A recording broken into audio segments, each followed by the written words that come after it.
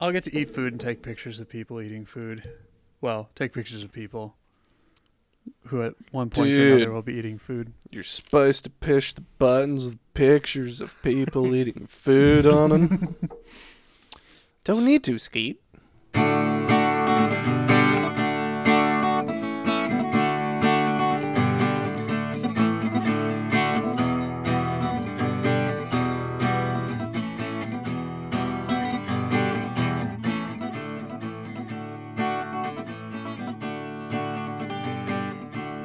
I guess the guy who's for Skeet, that was also the same voice actor as Carl Weezer. Oh, sure. Rob Paulson, he's all over the place in animation. Mm-hmm. There's a lot of those Unsurprising. Yeah. Yeah, the TV animation like voice acting pool is surprisingly shallow. Yeah. Well, maybe but not then surprisingly. that shallow group of voice actors is pretty talented. They Very proliferate talented. all over the place, yeah. And then there's Patrick Warburton. Who's just Patrick Warburton. You but get him to do the shoved Patrick into- Warburton voice. When Right, people wanted precisely. Patrick Why you hire Warburton him. to play Patrick Warburton voice character. I use the Warburton to portray the Warburton. Yeah. See, he has Same like thing with well, Eddie Murphy. maybe not as much like a range, but Right, exactly. yeah. But his voice is just so Like Waves So very- hands audibly. Different. waves hands audibly. different. But yeah, there's voice acting is something that I would be willing. I haven't really honestly tried a ton. I used to do like little stop motion videos in high school and sort of voice acted those, but then like there's only so many different voices you can do yourself before it becomes obvious it's just you. Right. Some people are good at masking that. I've been looking for an excuse to get more into voice acting because I feel like I could probably get pretty into it. If you want to do some kind of like project related to that, just kind of some improv project or some just assign characters and read through a comic or a script or something, that'd be fun. Definitely also Isaac would be super into that too. So yeah, I think we could use like a script writer that I can throw ideas at and ask them to develop it, Or actually just write down. figure myself. out how to do it. Yeah, If I had the time and motivation and inspiration, I'd do stuff like that. yep. Well, I've got plenty of motivation and inspiration, but It's just is the time. kicker. Time? There's not enough time. Time. Not enough time. There's always time for a song. That is the plot of Majora's Mask. That is a Majora's Mask. That's what I'm playing right now. Yeah, he just started that. Yep, I got through the first dungeon so far, and then I've occasionally needed hints in places where the game isn't completely obvious about what you're supposed to do next. Yeah, it's N64 game. It can be obtuse. Yeah, like for example, I totally would have thought that a giant block of ice blocking my path, you should shoot the block of ice above it in order for it all to shatter. Because my video game convention's brain is like, okay, get fire to melt ice. But there's no way of getting fire, so now I'm stuck. It's like, well, obviously you shoot the stalactite of ice above it. You gotta target more things and listen to the fairy. Yeah, I guess I have to listen to the fairy. I'd say through the first dungeon, I was able to do it more or less without input. But yeah, there's just a couple of spots where I got stuck. But it's been kind of fun so far. Having fairly recent, well, it's been a few months now, but relatively recently played Ocarina of Time. Majora's Mask feels pretty familiar in terms of how to play. Kind of the point. What else? Nathan, you finished Ori and the Will of the Wisps recently. I did. That'll probably be an episode. I got and played through that. I might do one on both the Ori games. Like a joint Ori, yeah. Mm-hmm. Yeah. Combine them, there's enough to talk about. Mm-hmm. Have you played or seen any of that, Riley? I have seen some people play it. I've never played it myself. Okay. Well, we'll talk about it later, I suppose. Stay We can get tuned. into depth. It's a rather beautiful game. That's what I have to say about it so far. Yeah. It does look nice. That's for sure. Mhm. I should send you- Metroidvanias aren't really my kind of game. They're I exactly don't- my kind of game. So. I don't gravitate to them. I'm not opposed to playing them. I just would play other things Sure. first. Yep. Sort of by inclination. At the very least, I gotta send you a couple of the soundtrack samples because it's real good. Mm-hmm. But no, Um, that's kind of a thing I did recently. Yep. And then probably the next thing I'll play after Ocarina, or not Ocarina, Majora's Mask, which is Ocarina Part 2. But, well, 1.5. The But, squeakquel. yeah, the squeakquel. I'll probably start the Arkham games Those are good too. because I have access to those on Steam. So that's probably the next thing. After that, I don't know. And you don't have to have a 5-year plan of what video games you're gonna play. Nah. That's not a thing you need. I think my bucket list is I'm starting to get closer to the end of it. So, not to say I that- can always supply new stuff. Oh, I'm for you. sure. I'm sure. I've got some too. Don't worry. I'm sure, yeah. Like the bucket list of games I would naturally gravitate towards, and then, at which point be open to suggestions to expand my horizons a bit, which I may already have to a certain degree. Mm-hmm. To a rather large degree, in fact. Yeah. I don't think you would have picked up Witcher 3 on your own. Yeah, I mean, I certainly, if I hadn't seen it played, I probably wouldn't have ever played it. But having watched you play it a bit, and then you kind of gave me the Xbox controller to start my own save that I never finished on that because it was Duncan's Xbox. But having that initial experience with playing it, yeah, that definitely sold me on it. So, and actually, to your point, like a fair few of the games I've played have been on recommendation, like the Zelda games. Yes. Although, well, Zelda I already had sort of an interest in, but Nathan was my supplier. Hey kid, I got the goods. You Yeah, want to got play a the Zelda Zeldas. game? You want a first edition GameCube Zelda? My I GameCube, got you one of those. my gateway drug into Zeldas was Breath of the Wild, obviously, and then Right. it was all downhill from there. Really? It was all downhill in terms of the acceleration of consumption of Zelda games. Not in terms of In quality. terms of quality. thereof. No, but I mean, like, also you start out Breath of the Wild on top of a big hill. You do. Yeah. Anyway, what's new with y'all's? Well, things are coming to a head here in the academic calendar at the old St. Meinrad. A little less than a month left of the academic year for you two, I suppose, huh? 2 weeks. Yeah, that's a thing. I have just about 2 weeks left, so Hmm. things are happening at a pace. Indeed. There's certainly a speed at which things are happening. Yes. How the times do progress. Tempus fugit, indeed. Yes. Time flies like an arrow. Fruit flies like banana.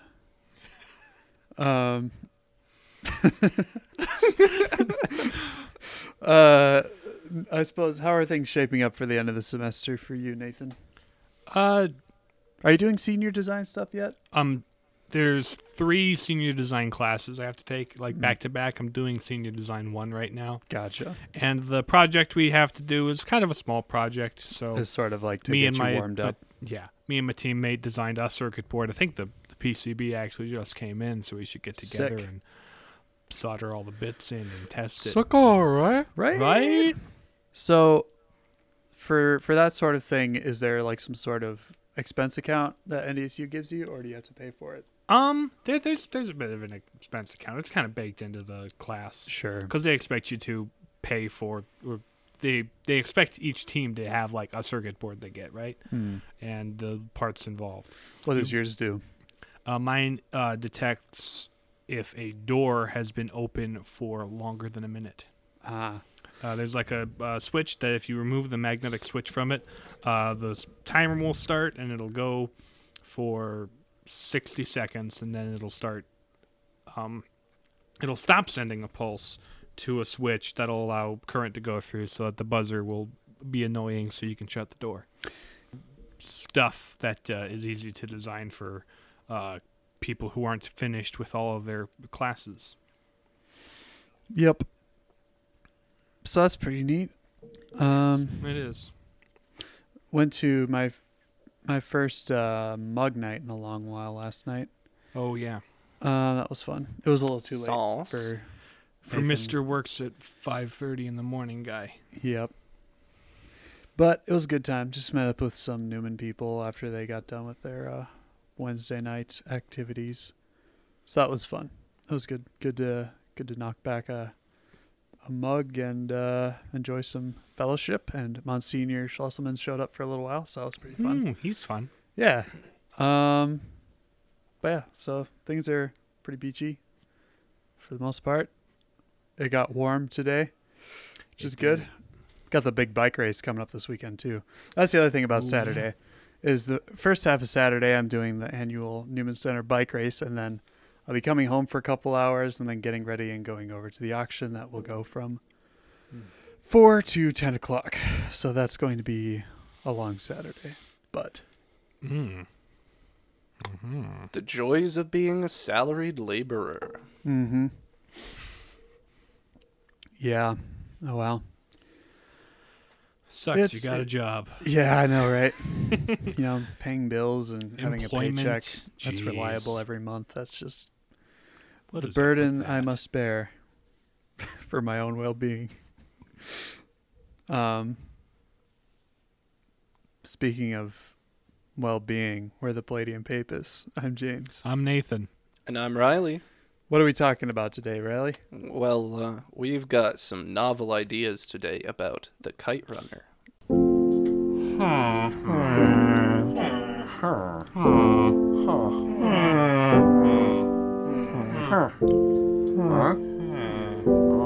Oh, a novel idea. Now, Novel Ideas is the part of the show where we have ideas about novels that are novel in themselves. So, tell us about the Kite Runner, Riley. The Kite Runner is a book written by Khaled Hosseini. I probably butchered the pronunciation of your name, sir, so sorry about that. Apologies. Apologies. But the book was published in 2003, and there was a movie about it made in 2007 that I haven't seen, so I can't speak to how good it is, how faithful to the story of the book, whatever. Given the But time at which it came out, I'd be a little bit dubious, but... Given what I've read about it, says it's fairly faithful to the book, so... Okay. Which is pretty plausible, given the I've just scope got of the book. Aragon and- PTSD, but... Yeah. But, so the book begins in Afghanistan in 1974 with a boy named Amir. He's a Pashtun, which is one of the ethnicities in the area. He lives in Kabul, which is the capital of Afghanistan, with his father, who we just referred to as Baba. And Baba is a pretty wealthy merchant, so the family is well-to-do. And his best friend Hassan is he lives with them because his father is Baba's servant, so they just kind of all live in the same household, and Baba treats Hassan like a son, basically. Gives him all the same things that that Amir gets, so they're kind of given equal treatment in terms of stuff they get, which is much to Amir's chagrin, because, well, Hassan's not actually his son, and he feels like he should be getting recognition that he's not getting. So both of the boys don't have mothers. Amir's mother died in childbirth, and Hassan's mother abandoned them, his father and he, when he was young. So neither of them have a significant female influence in the household. On the flip side, however, Hassan is a Hazara, which is one of the kind of lesser looked upon ethnicities by the Pashtun, so they're kind of a bit regarded as oppressed, and they aren't regarded as equals. So there's that tension there. Is it kind of like a caste thing, or It's not really or caste, just different because ethnic caste groups? is like classes within an ethnic group, Mm. whereas this is just difference of ethnicities. Mm-hmm. Yep. So while Baba treats Hassan with, kind of showers him with gifts and all that, and always has good things to say about him, he's very critical of Amir and never praises him, never shows him affection, and so Amir is kind of resentful of Hassan because of that, because he feels like he's never being recognized for anything that he does. He's never getting the affection that he feels he needs. But nonetheless, Amir and Hassan are very close and very good friends. In one of the few conversations that Amir can actually just sit down and have with Baba, he inquires why Baba drinks alcohol, which is forbidden by Islam. And Baba responds by saying that the mullah, which are kind of the Muslim faith leaders, are hypocrites. Kind of like rabbis of a sort. It's rabbis, priests, that equivalent to that sort of thing. And he claims that they are hypocrites and that the only true sin is theft. But you can see that he's a merchant. He's out to protect his own interests, and he feels that that's the only fair way to conduct commerce. Is if that sin, the only sin there can be, is theft. So, Baba's best friend, Rahim Khan, is the one that Amir goes to for a more affectionate father figure. And he kind of reassures Amir in his interests. Amir wants to become a writer, which his father looks down upon as sort of a feminine activity, and so he doesn't really approve of that. But Rahim Khan encourages Amir to pursue that goal, and provides him with some fatherhood that his biological father isn't really providing. We're introduced to the main antagonist, Asef, who is like a full-blown racist against the Hazara, and also kind of a sadist and violent, so he's real bad news. He's only half Pashtun. His mother is German, so he's got the blonde hair and blue eyes, and he's, of course, kind of infatuated with Nazism. This is not too far after that was a thing. Only about 30 years, yeah. Yeah, 20, 30 years.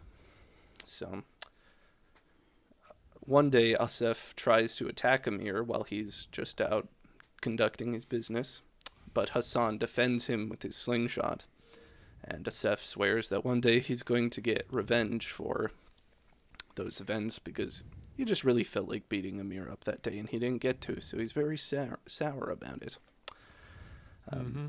Sometime later, there's a kite flying contest.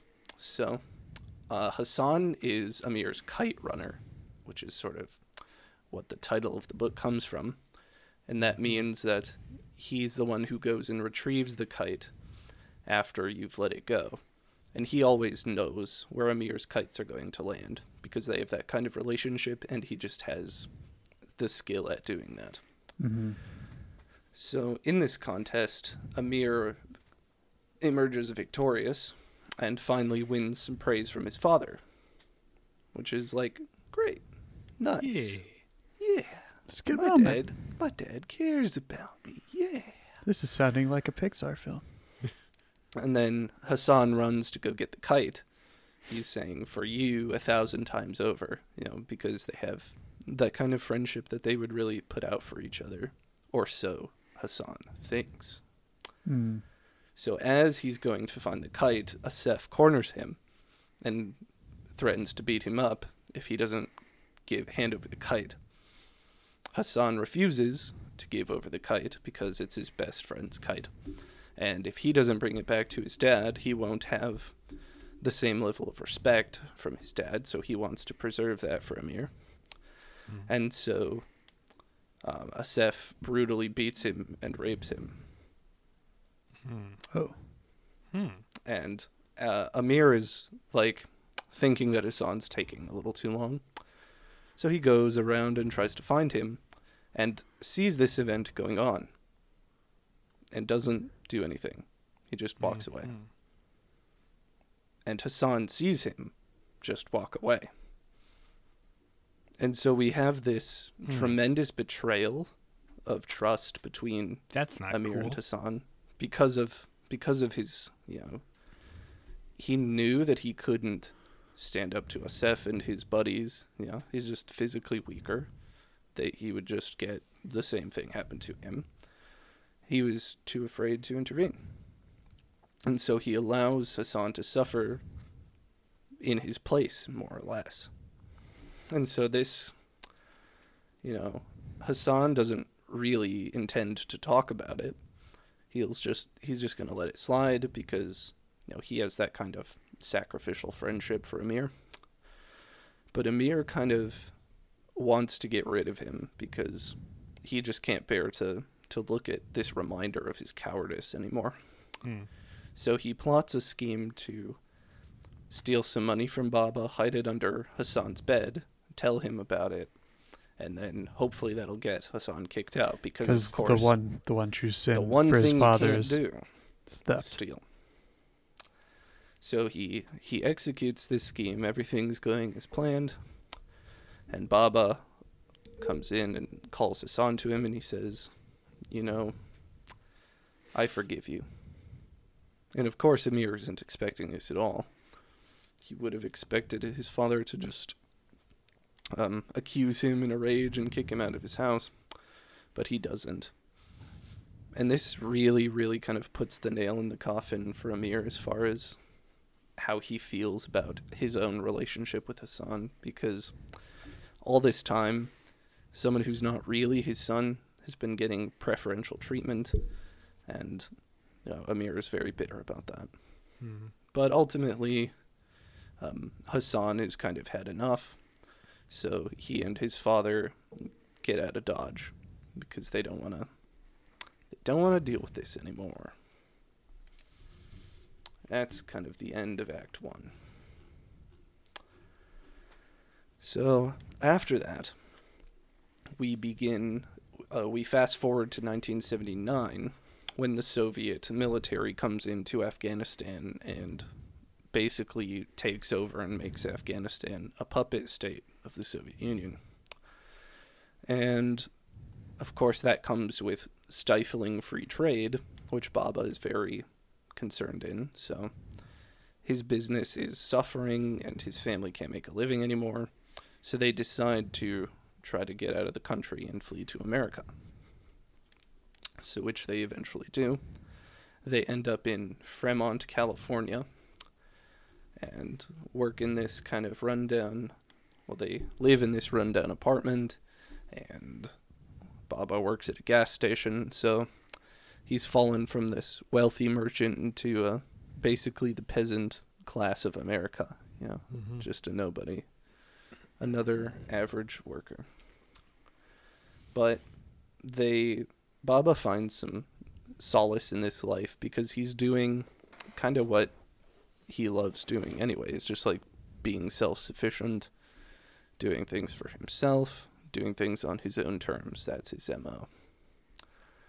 So he's not terribly sad about it. He's just happy that he gets to live his life freely.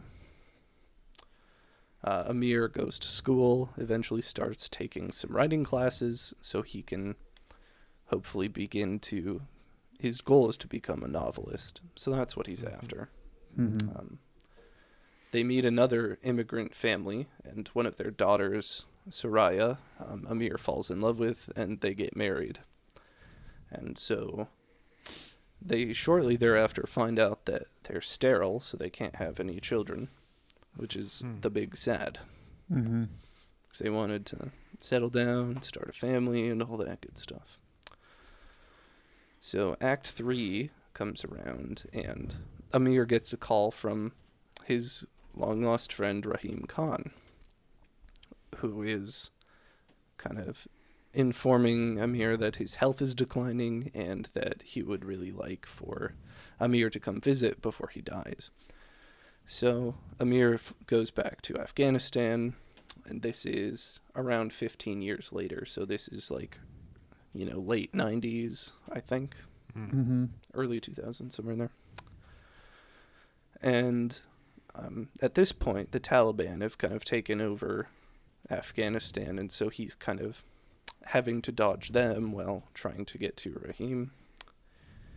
And once he gets there, they kind of sit down, have a chat about how things have been going, and some things are revealed that Rahim has been meaning to tell him.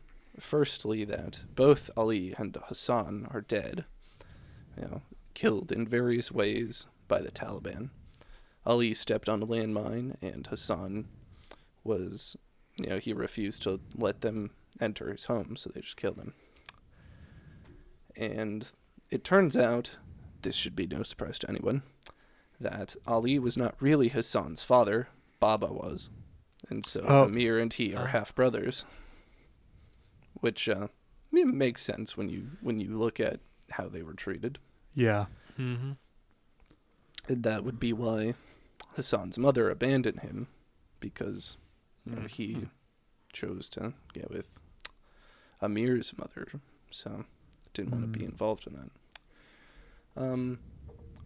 And Rahim knows of some Taliban that have been snatching orphans from the orphanage, and he knows one that he would like for Amir to try to save. Mm-hmm. And this, he's like, Since he can't accuse himself. I'm woefully unprepared to do anything like that, but since I haven't been able to have children myself, I would really like to be able to raise a child, so I'll do my best.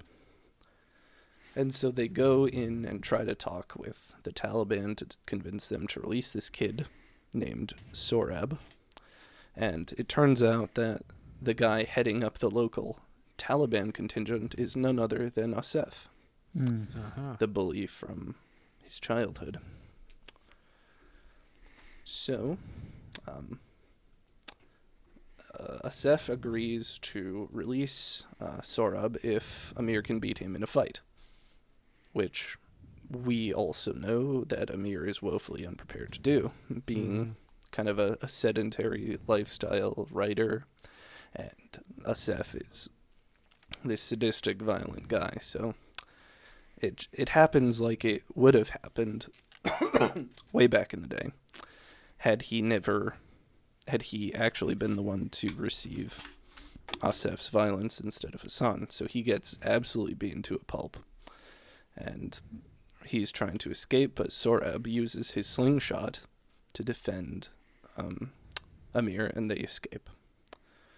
So they work their way to the embassy in Afghanistan and kind of hide out while Amir recovers. They aren't really convinced, well, they don't have proof that Sorab is actually an orphan, so they're reticent to let him come with Amir back to the U.S.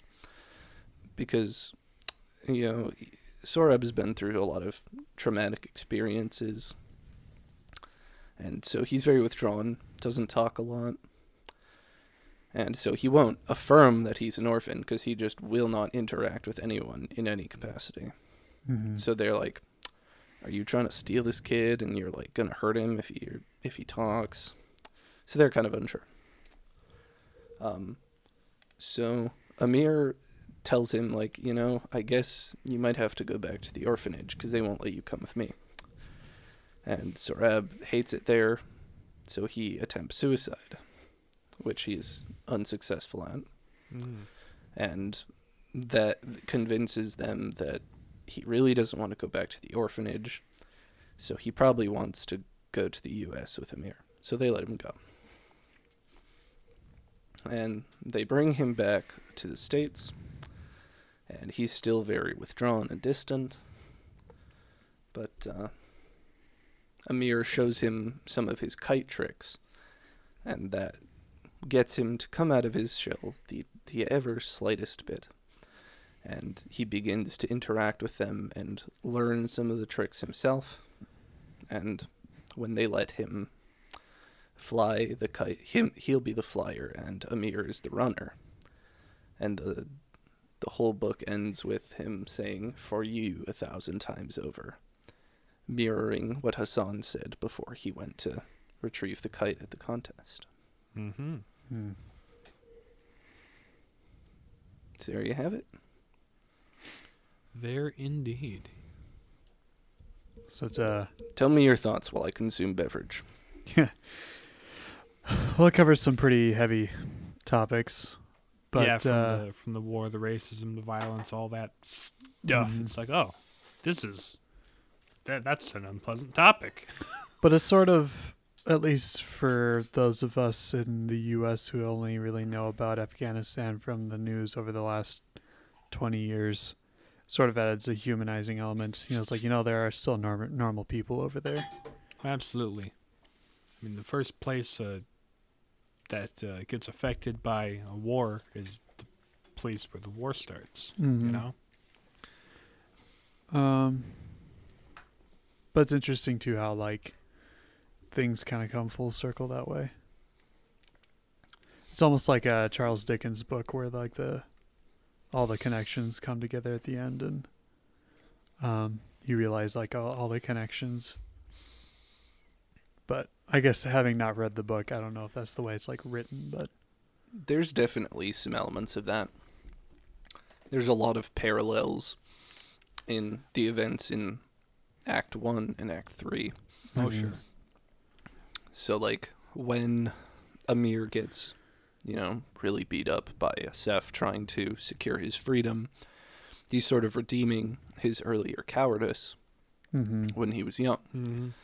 by taking the beating himself instead of just watching and ultimately running away. And then, Sorab defends him with a slingshot, which is also what Hassan did.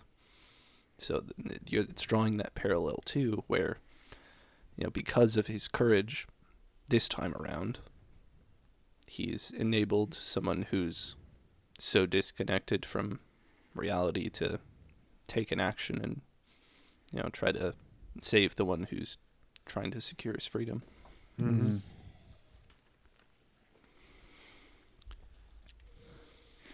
So I guess what were some of the main things you liked about it? There is like you guys have mentioned, it's like the very first-hand real-life experience of what it was like to live in Afghanistan in a multi-generational way. And even that perspective on what it was like before war, it was ravaged by war. Uh-huh. Right, because it starts out when they're in a perfectly good place, independently and stuff. But then you got the Soviet Union. Well, yeah, Not perfectly good. not but perfectly good, but it's there was no better overt than before war the- going on. right. Mm-hmm. But then you've got skip to an era with the Soviet Union causing a mess, and then skip to an era with the Taliban causing a mess, and you kind of get a lifetime's worth of overview of that, what it was like to be from there and live there a little bit.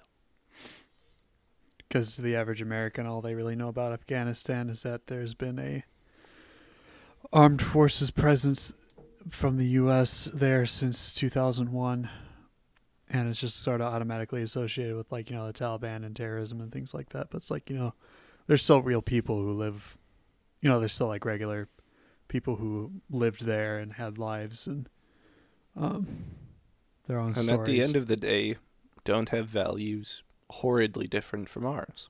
Mm-hmm. They value freedom. They value the ability to make your own way in the world. So he's kind of right at home in America. Mm-hmm.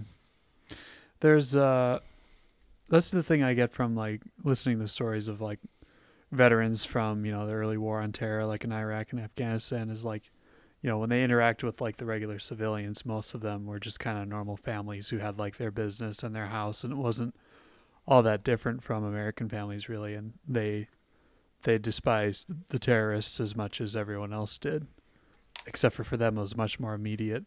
Mm-hmm. So,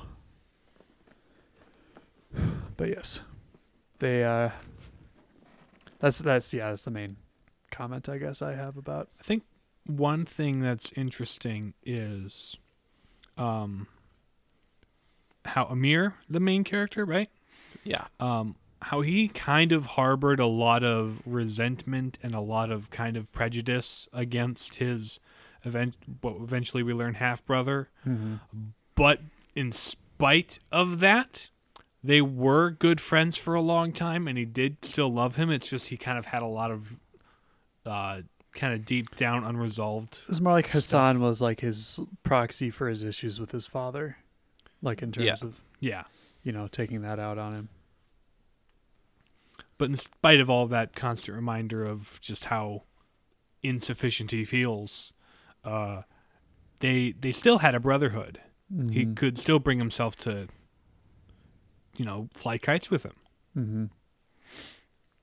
And do so in a very, like, tight-knit, synergistic way. Mm-hmm.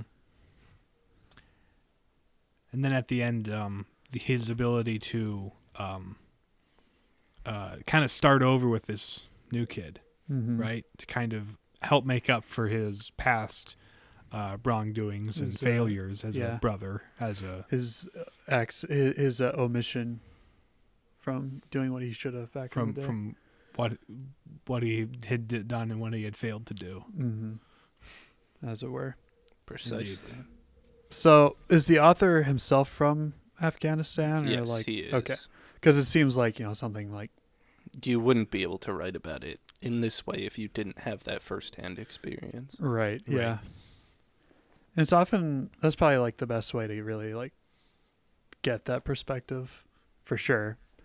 Because it's like, there was, like, a series of books I was... and it's still fiction, but, like, written in a very authentic way. Because there's, like, a book... there's this author I read growing up who wrote these stories about these kids growing up in the Netherlands when they were occupied by Nazi Germany, because that's when she had grown up, and was very familiar with like the culture and stuff, and was able to provide that unique insight. So it seems It's like neat to get those perspectives. Yeah. Another cool thing, tangentially related, is that Laura Bush actually read it and invited him to the White House. Oh, wow. So, and they, had a chat with the president and stuff, and she really, really liked the book and saw it as very eye-opening. So, That's pretty cool. That is neat. It's made a real impact on, people who have a direct influence over how policy was carried out with regards to people from Afghanistan in the days after the events happened. So, I mean, the book was written 2 years after 9/11, so it was still very fresh. And people were not exactly keen on looking at Afghanistan in any sort of positive light. And this is all stuff that, was going on like when we were more or less... I think when they invaded Afghanistan, I was 4. So I remember sort of watching like them declare war on the news and stuff like that, like vaguely. But it's kind of wild, yeah. Seems so... I mean, it was long ago, but it's weird being able to remember back almost 20 years, like getting to that age. But yeah. So I guess any other comments before we launch into some transcendental analysis? Nope. Let's get into it. All right, Alrighty then. Truth. What are some truths that we can pull from the Kite Runner? Or not pull from, but like gather. Yeah, draw from. Yeah. Glean. People from other countries are probably not so different as you might think. We see that pretty clearly demonstrated in just the various cast of characters that appear in the early stages of the book when they're in the not so war-torn Afghanistan. That's probably the perspective of it that's the most interesting to me, is seeing what it was like before it became what it is today. And seeing how like the events of like, the Soviet invasion during the Cold War, and then like the Taliban takeover after that, and The seeing effect that had how on the people. that impacted truly had. So that's like, I'll probably pick this up at some point and read it, because I mean, I've always been fascinated with history and different perspectives from different parts of the world. So Yeah. That and another book he's written called 1,000 Splendid Suns, oh yep. which is a very similar kind of overarching plan, but with a different story to it. Sure. Mhm. This 1,000 Splendid Suns takes place pretty much wholly within Afghanistan, but dives much more deeply into the Soviet occupation and the consequences from the various factions thereafter. Mhm. So Because to my understanding, like, the Soviet Union invaded, and then there were these different resistance groups, and then when the Soviets left, then all these different groups started fighting with each other for control of the country, and then eventually the Taliban came out on top, more or less. yeah. So if you're interested in the history angle, I would say 1,000 Splendid Suns has more of that, but the Kite Runner still has a lot of it, and is Sure. a different kind of story. So any other truths that I don't know. Don't take out your daddy issues on your friends. and always That- stand up, like, friendship goes both ways. So if someone, even if it means, sacrificing your own safety to save someone from being, brutally beaten. brutally beaten and violated, stand up for them, which is easier said than done, for sure. But Oh yeah. For sure. I suppose one quick clarification to a truth is that stealing is not the only possible sin. It is not the greatest Yes. either. yeah. Just putting that out there. There's, in fact, 10 different things you can look at and say, yeah, don't do that. Well, one of those things are do that. Well, yes. But Don't not do that. don't not do that. And then it's sort of, because, like, that sort of selfless it- love that Hassan had for Amir, wasn't reciprocated, rather tragically. And I think it seems to me that Amir sort of realizes by the end that Hassan was ultimately braver than he was, because he, actually stood up in the face of evil and ended up paying for it with his life. Mm-hmm. And then he But then he adopts reciprocates that. He takes that mantle for himself going forward. So Mm-hmm. And, like, making things right and raising this kid as his own that he rescued from the Taliban. Goodness. What are some what is good in the Kite Runner? obviously Amir's redemption arc. Mm-hmm. He goes from being this very cowardly and unwilling Selfish. to do what is right and resentful and bitter, to being someone who's much more full of life and willing to put himself on the line in big ways and little ways. Mm-hmm. You know, he's willing to get beaten almost to death to rescue Sorab, and then to kind of suffer through the small torments of trying to socialize him and bring him into a place where he enjoys his life. Mm-hmm. But then he, like, also little things like he, at the end, is the one who goes and runs for the kite, right? Which is the more... He takes the Before- stance, the less glorious job, but the Right. one that's ultimately oriented to service and selfless love for the other, Mm-hmm. which Which is is ultimately what which he is learns, what yeah. Hassan embodied and what Amir is becoming Mm-hmm. as he becomes a father to Sorab. Mm-hmm. So the title of Kite Runner is kind of a theme. Is it ever Indeed. touched upon, like, why Baba didn't tell the boys that they were both his son? Nope, not to my knowledge, Hmm. because he didn't really want to admit that he was unfaithful to Amir's mother. Mm-hmm.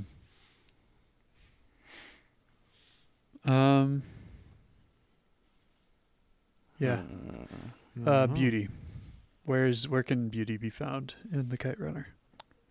Hosseini's writing is one of the best that I've ever read. And that I've read a lot. Particularly his imagery. It feels like you're there. And it has this... It's very immersive. It's incredibly immersive and incredibly detailed. And it just it puts you in the moment like nothing else I've ever read. Kind of really draws in your imagination. And it really you can feel the memory that he has of, where he grew up and where his parents grew up. Because he's not all that old. So he does kind of get some of this from his So parents. it's his personal memory, but then also sort of that familial history that's really alive in his writing. Which is very much a theme in his writing, too, is kind of that familial, multi-generational history. Oh, sure. So his writing style is just brilliant. It's incredible. You got to read it to understand just how amazing it is. Mm-hmm. Unity.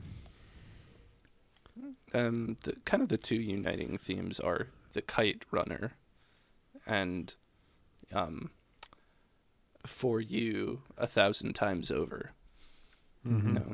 That's Hassan's kind of his life motto, essentially. He'll do anything and he'll do it repeatedly. And it sort of, I suppose, reveals but it sort of explores the concept of how, true love both receives and reciprocates, right? Right. And so Amir has sort of received this selfless love from Hassan and sacrifice. But only toward the end of the book does he start to reciprocate and truly understand. Mm-hmm. Take what he is, the love he's been given and pass it on to another selflessly. And that's sort of the key to his redemption as a character, as a person. And kite running, fits into that same theme. Mm-hmm. Right. He becomes the servant in the end out of a selfless love for his adopted son. Mm-hmm. Very cool. Very cool. Any other words for the people this week? Shout out to any of our potential new listeners. Oh, Adam Carr, if you're here. Hey, Adam. Hello. Hi. Pleased to have you. Any of my seminarian brother Rory's young adult group, if you're listening. Hello. He said he was going to tell you about it. Hello. Hello. Hello, indeed. We love to have you guys. So Yeah. If you're here. All two of you. If you're not, if you're listening, If and you're I know not, you are. just, whatever. we can't steal that bit. No, I already said, do you have anything for the people? I can't be completely derivative. But on that note, thanks for listening to the Palladian Papists. You can listen to us on Spotify, Stitcher, Google Podcasts, and Apple Podcasts. Follow us on Twitter and Facebook at Papists. If you have any questions, comments, concerns, or complaints, or suggestions for future episodes, email us at palladianpapists@gmail.com. And we will talk to you guys again next week. Adios. Bye. See ya.